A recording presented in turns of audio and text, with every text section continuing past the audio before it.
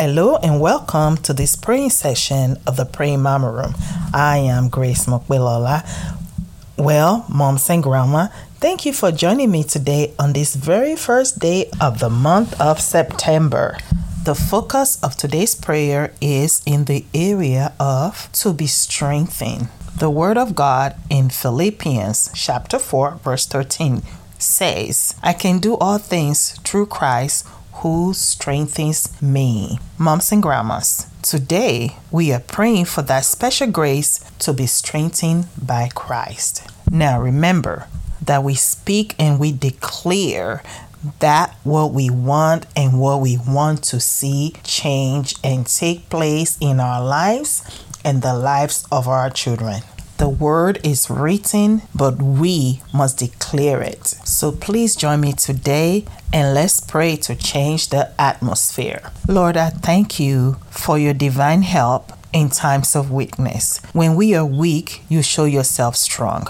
When we are discouraged, your word lifts us up. Oh, how precious is your love towards us. We thank you that we can lean on you in any area of uncertainty. And dear God, we ask for the same grace for our children and for their generation, that they may know you and know that you will strengthen them in any and all situation as they look up to you. We thank you that they receive the grace to know that you are the answer, the pillar that they can lean on, and that the answer is found in your word. We ask that you help them to see clearly your truth and that they may know that yes, the Lord's open arm is there for my comfort. The Lord's open arm will strengthen me through all things, through all situations and all circumstances that may occur in this world. We ask that they may boldly declare the words in Philippians chapter 4 verse 13.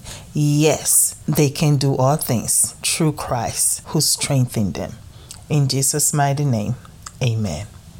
Well, moms and grandmas, I want to thank you for joining me today as we pray for our children and all the young men and young women in this next generation to receive the grace to be strengthened by Christ in any and all situation, lest they start to look outwardly for their help or for their lifting.